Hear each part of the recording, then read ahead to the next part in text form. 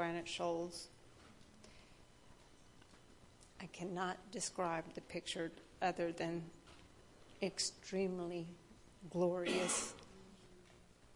And just the light is just, I don't know, iridescent and bright. I don't know, I can't even explain it.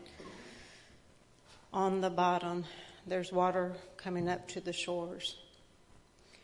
And around the shore and the water, there's stones, precious stones, jewels, emeralds. These stones will be the stones that go into the crown of the citizens of Granite Shoals. Ooh, that's right. Does that sound okay, y'all? All in favor? Amen. Amen.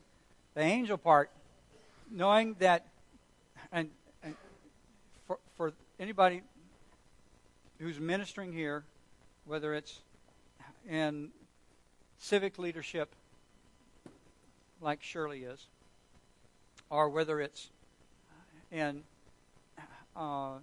pastoral, spiritual leadership, it's important to know. And if you're here and you are engaged in reaching out in Jesus' name in this community in any way, it's important to know that we are not alone. We're not alone. Was it Elijah or Elisha who was being attacked by the Assyrians, and his had a servant named Gehazi, and Gehazi was kind of like, "Oh, we're all surrounded. What are we going to do? What are we going to do? What shall we do?" And so Elijah just said, "Lord, open his eyes that he can see." And at that moment, it was like the clouds were rolled back, and there were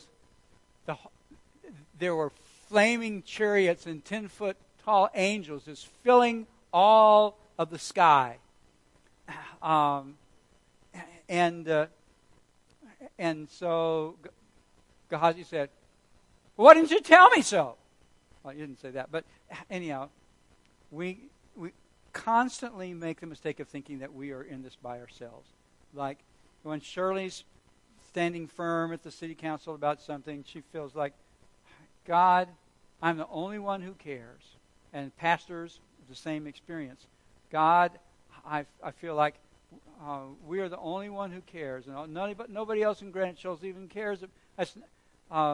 That's really not true, because not only is this community filled with people who love Jesus, and we met some of them yesterday, but the heavens are full of angels who are warring to accomplish God's vision and God's purpose and God's plan. So, let's do an amen again. Amen? All right. Okay. Thank you, Gloria, for sharing that. Oh, did I just... There, I got it back. Okay, I think there's a picture in here. Unconditional surrender. That's the title of today's message. So this is a person who's well known to all of you. Do you remember what his name is? Right? Keep coming. Keep going. Keep going. Yes, that's right. That's King Nebuchadnezzar. This is good old King Nebuchadnezzar, who's it's because they got this is part of a big sculpture, or actually a big engraving that's a wall, and so there would be more wings if you could see the lion or the flying lion or whatever it is. But this is getting his close up. King Nebuchadnezzar, who was the king of Babylon, and who was responsible for destroying Jerusalem in about 500 and some odd BC, and hauling all the inhabitants of Jerusalem back to live in Babylon for 70. They stayed there for 70 years. Some of them stayed there forever. So, and you may be wondering, wait, I thought we were studying the book of Acts, which we are. But so just keep this guy's face in mind, because he's going to play a part in our story just a little bit later. All right. So last week we talked about how the power of God is causing the whole church to explode, where that so many miracles and signs and wonders are taking place by the apostles among the people that they couldn't stay in the upper room anymore. And they didn't have time to go into a building program to build a new building. So they were actually meeting at a big Solomon's portico, a big porch out on one side of the temple compound. It wasn't in the temple, but it was on the temple compound. They were just gathering there, and people were coming to hang out there, and the apostles were there for most of the day, and they were praying for people and telling people about Jesus. The general population was a little bit freaked out by this, and they didn't want to get too close because they weren't sure what was going to happen to them. But they were just so fascinated that they had to keep coming. They had to keep saying what it was going to do. And all the more believers in the Lord, multitudes of men and women were constantly being added to their number. But in the mathematical sense I told you last week, this is a description of not just adding and we added Anna, and we added Natalie, and we added Karen, we added Shirley, we added 4 people. It was like Natalie came and she brought 20 people, and those 20 people brought 20 more people, and those 20 more people brought those 20 more people. It was an exponential multiplication. This is not talking about addition, 1 plus 1 plus 1 plus 1 anymore. By this time, it's gone. You know what the word is that we would use today? It's gone viral. It's just gone everywhere. And people are just piling in. And there's so many sick people. I mean, the crowds are so huge that you couldn't even get sick people anywhere close to people, to Peter and James and the apostles. So they just started carrying sick people out and putting them on the streets and hoping that when Peter walked by, at least his shadow would fall on them and they would get healed that way. And the people from the cities in the vicinity of Jerusalem were starting to come together. In other words, it's jumped the fire break. It's jumped out of Jerusalem now. It's going to all the little cities around Jerusalem. Now, people are coming in because this is such an amazing event that's happening. People sick, people afflicted with unclean spirits, and they were all being healed. So, everything's going great, right? What's the thing that you have to sort of be aware of when everything is going great?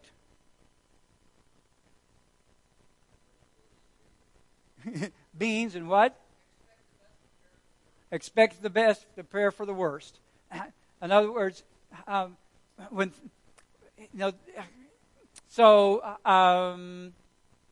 Isaac Newton said in terms of physics that for every action there is an equal but opposite reaction, and the same thing is very often true in the spiritual realm. Whenever something spiritually positive and powerful is taking place, there's going to be from the enemy an equal but opposite reaction to try to push it down. So this brings us to our scripture for today. But the high priest rose up, along with all of his associates, all of his homeboys, namely in the sect of the Sadducees, and they were all filled with jealousy. And so they laid hands on the apostles, and they put them in a public jail. But during the night, an angel of the Lord, there's those angels again, an angel of the Lord opened the gates of the prison. And taking them out, he said, "Go stand and speak to the people in the temple the whole message of this life." And upon hearing this, they entered into the temple about daybreak and began to teach. So the first thing I noticed about this actually was the last thing. They went at dawn and started teaching in the temple. I kind of get the impression that wasn't their general habit, but I guess since they were already released from prison and it was in the middle of the night, they decided to get an early start. So that's the first thing, is that this was like starting at dawn. But let's go back and spin a little bit more of this story. The high priest rose up, along with his associates, the Sadducees. So, you know, there were basically 3 different large, I'm going to call them, it's not really political parties, and it's not really denominations. It's kind of like a little bit of both. In Jerusalem, at the time of the early church, there were the Pharisees. We all heard about the Pharisees. The Pharisees were very zealous about understanding and practicing all the little bitty tiny interpretations of the law. The Pharisees worried themselves to death over whether or not we're going to accidentally violate some of these rules. And so they wrote entire encyclopedias to analyze each possible way in which you either could accidentally violate or fulfill every little jot and tittle of the law. They took the 10 commandments and turned them into 10 million commandments. And they were crazy and they were unreasonable and there were rules for everything. And in their hearts, their desire was to honor God. But their idea was, if we can just figure out a way that we never even accidentally break any of God's rules, then we'll be okay. So they were very zealous. And they gave Jesus a hard time. Well, then there was this group called the Essenes. We don't really actually hear much about them in the New Testament, except for the possibility. Some people say that maybe John the Baptist was a member of the Essenes, because they were hermits. They were recluses. They were ascetics. They lived outside the city. They kept to themselves. They just wanted to be close to each other and be close to God and study His Word, but they had some weird ideas, and so we don't talk about them very much. But then there were the Sadducees. And the Sadducees were the most powerful of the 3 sects. The Sadducees were, if you're thinking of this in terms of Congress, the Pharisees would be like in the House of Representatives, and the Sadducees would be senators. They were all descended from priestly families. They were all extremely wealthy. The Sadducees controlled most of the political power for the Jewish culture. They had the power to arrest people, throw them in jail. They had the responsibility to make sure that the Jewish law was enforced. They weren't nitpicky about the law the way the Pharisees were. They just mostly said, look, let's just stick to the 5 books of the Old Testament, and let's go with what's there, and we'll be cool. But aside from that, they didn't care whether you actually tithe from every different crop in your garden. Knock yourself out if you want to.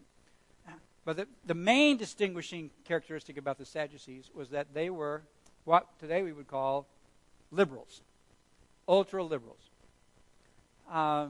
They didn't believe in the existence of the spiritual realm. And they believed that when you were dead, you're dead. There's no resurrection. They believed that in this life, we're supposed to live a good life and try to obey the law. But they didn't want to have anything to do with this notion that people were going to be raised from the dead at the end, or that there was a heaven that people went through. They believed that everybody, when you died, your existence went to this place called Sheol, where you just sat around and did nothing. Just as a place of no colors, just black and white, just boring, just like you were trapped between 2 dimensions and couldn't get out if you watched science fiction stuff. That was it. The end. So take your best shot now. That's the Sadducees.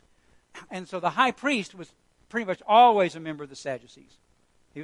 And there's this organization called the Sanhedrin, which was kind of like their Congress. And there were Pharisees and there were Sadducees, both members of that, but the Sanhedrin always had the most power. And when Peter and John and the New Testament church started to bubble up, they were filled with jealousy because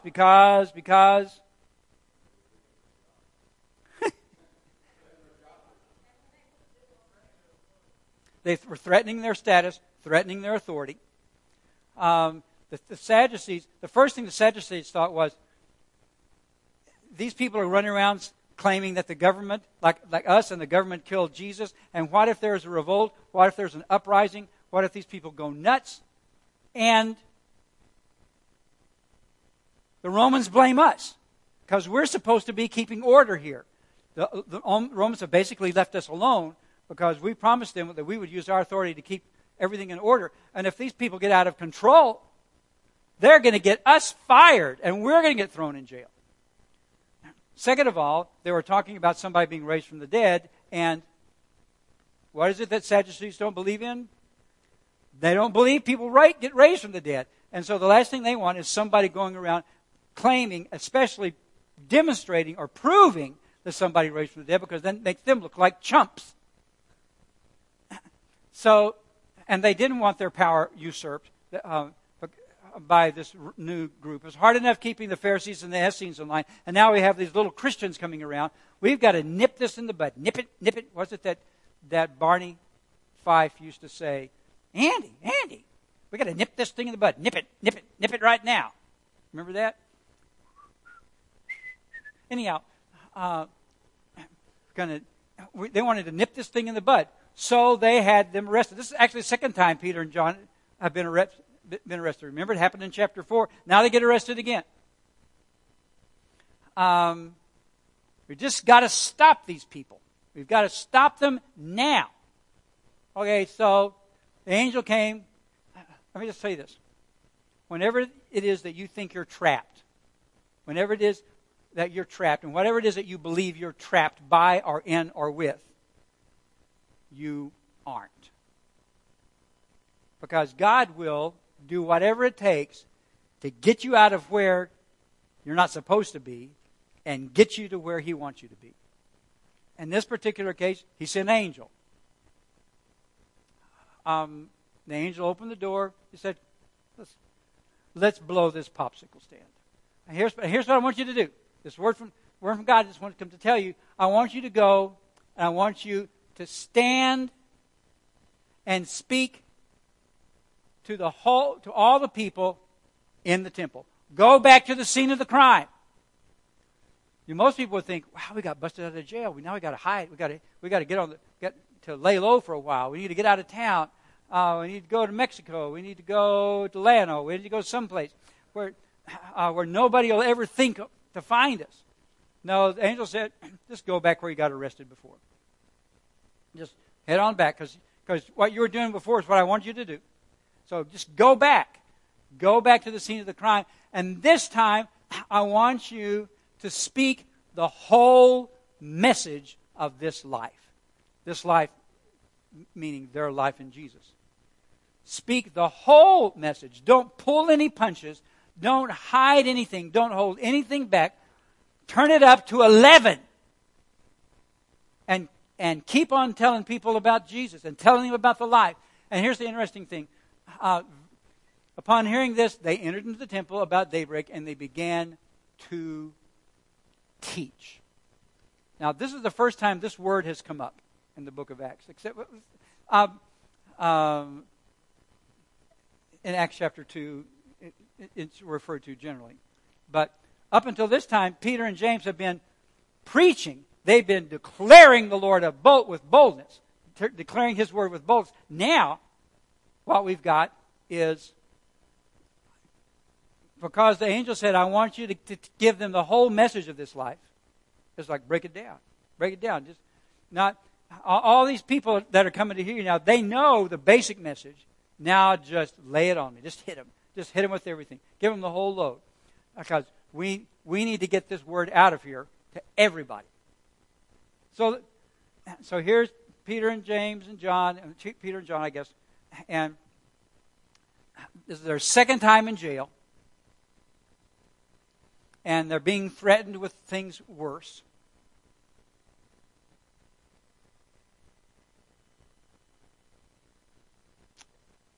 God delivered them and sent them back. God delivered them and sent them back. I just remind you this, I said it already. No matter how it feels, whatever it is that you think you are trapped by, no matter what it is that you think that you are imprisoned by, no matter what you think that you're in bondage to, no matter what you think has power over you, God always has a plan and the power to get you unstuck, to get you out of jail and back into His plan.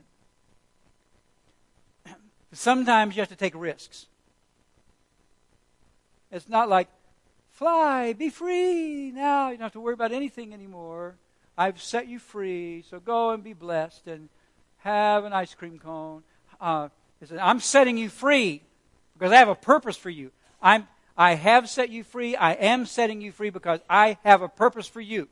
And in this case, it was, go back to where y'all got arrested again. And this time do it good so they'll come back and arrest y'all some more. Because obviously that's what's going to happen. And so instead of, it didn't even hesitate. It wasn't like, oh, wait a minute. If we go back there, we're just going to get in trouble again. If we go back there, we're going to get arrested. If we go back there, it's going to turn bad. I'm glad to get out of this jail thing, but I just want to get a decent night's sleep. I want to go see a movie. I wanted to go to Chick-fil-A and have one of those little lemon drinks, frozen lemonades. Those. Whew, I don't want to go back and get arrested again. No, they didn't hesitate. It was like, bring it on, devil. All right, we'll just go back. We are going back.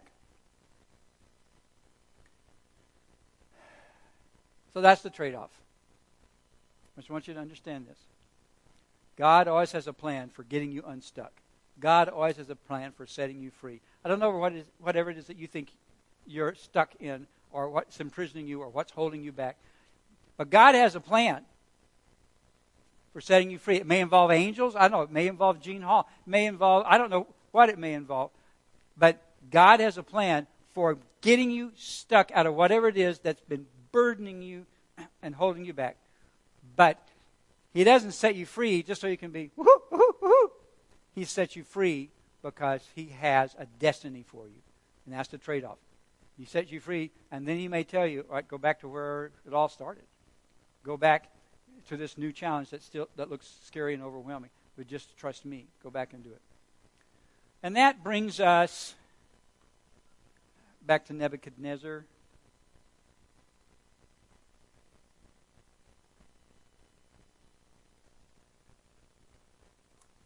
Oh, did anybody get the reference to the title of this slide?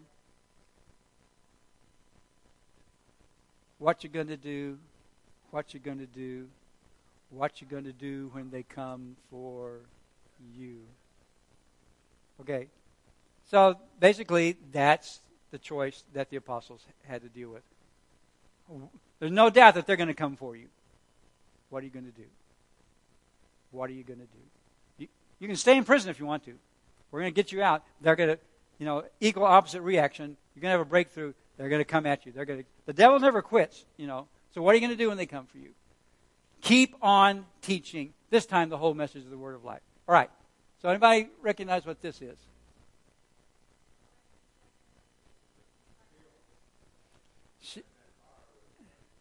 That's right.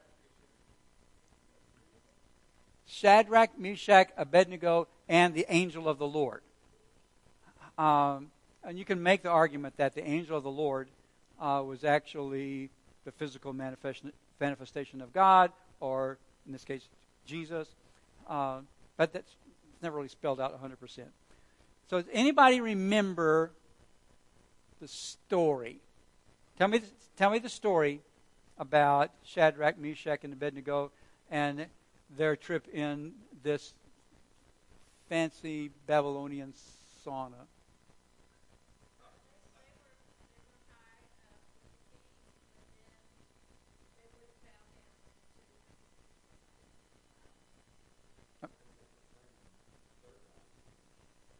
Right. Nebuchadnezzar. Remember Nebuchadnezzar? You saw his photograph. You saw the 500 BC version of a photograph of him just now. Can you imagine what it would be like to take a selfie in those days?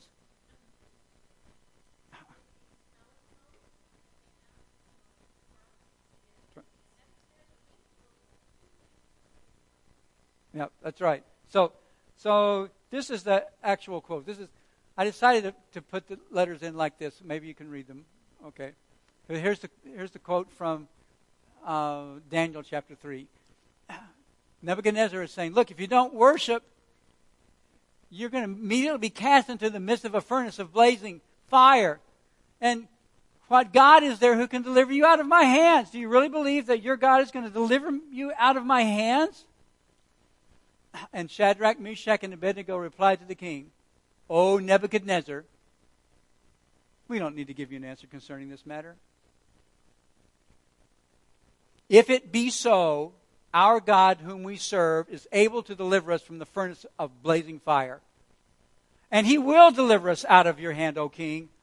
But even if he does not, even if he doesn't, let it be known to you, O king, that we are not going to serve your gods or worship the golden image that you have set up. We're just not going to do it. And so if you want to shove us into a fire, go right ahead. Because,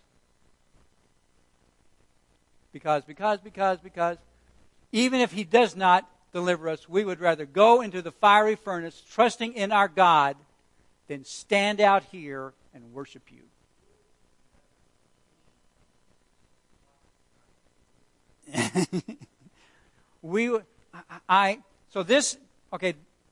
This is my example of unconditional surrender. Usually when you're thinking about unconditional surrender, you're looking at an overwhelming army that's defeated an army, and now that army is demanding the unconditional surrender, or we're going to wipe you all out. But there's also another kind of unconditional surrender. There is the choice that we all have to surrender to Jesus without giving him any conditions. Without saying to him, Jesus, I will serve you, but Jesus, I'll surrender to you, but here's a few of my conditions. Here's what I'd like for you to do. Here's what I'd like. This is how I'd like for you to change.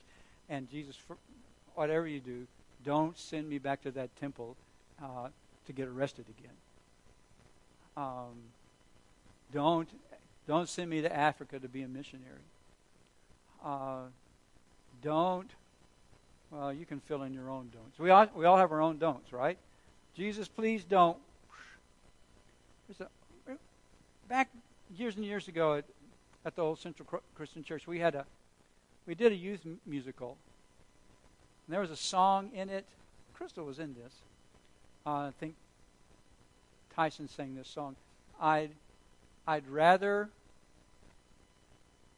go to Africa I'd rather go to Africa as a missionary than be required to be a witness at my own high school or be a witness to my own friends. I'd rather go to Africa than to Marble Falls High, something like that. No conditions. You unconditionally surrender to Jesus. Shadrach, Meshach, and Abednego. Do you see?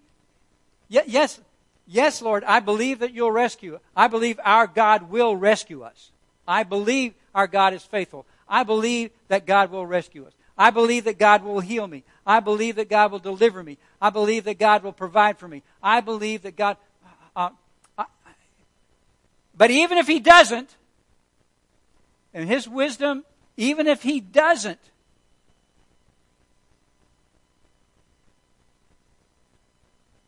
I still want my life to honor Him.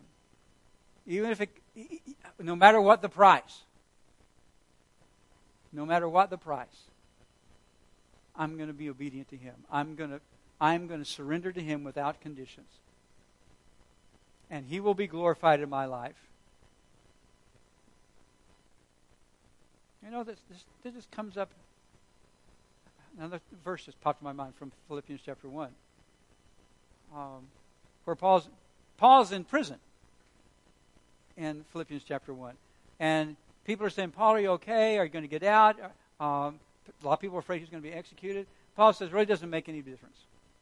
Whether I live or whether I die, God's going to be glorified. I'm going to make sure that God's going to be glorified in my life, no matter what. If He wants me to come home, if this is the end, He's calling me home, great! If I'm stuck here with y'all because you still need me, okay. But whether I live or whether I die, God's going to be glorified. God is not obligated to meet my conditions. God is not obligated to answer my prayers the way I want them answered. And even if He doesn't, I am still going to trust Him. I would rather go into the fire trusting God and be barbecued than to stay out here and compromise any longer with forces that I know are not from Him. Including you, Nebuchadnezzar.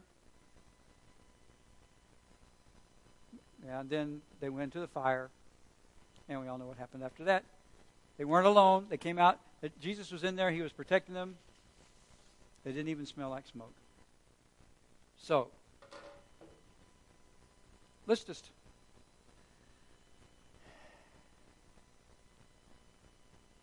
Unconditional surrender sounds hard. I'm not going to tell you that it's easy. But unconditional surrender sounds hard because we start thinking about all the ways that it might hurt. But the apostles didn't think about that.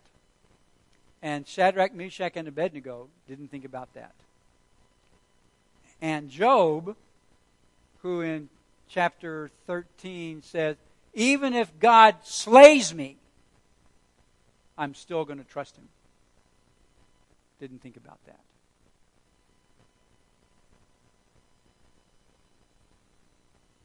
They believed that God will cause all things to work together for good if you trust Him, if you surrender to Him, if you stop trying to figure it out and you stop trying to hide and you stop trying to run away, you stop trying to make excuses and you stop trying to play the victim.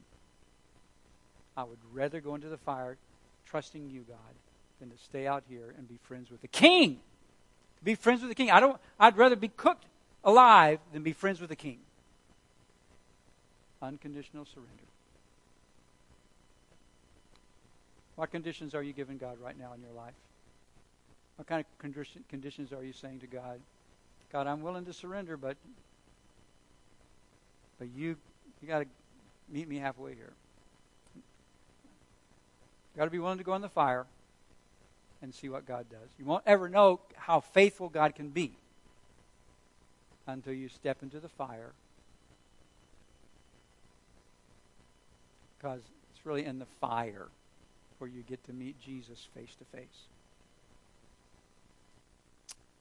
Heavenly Father, I know there's a good chance that the minute we walk out the door, most of us won't even think about this sermon anymore.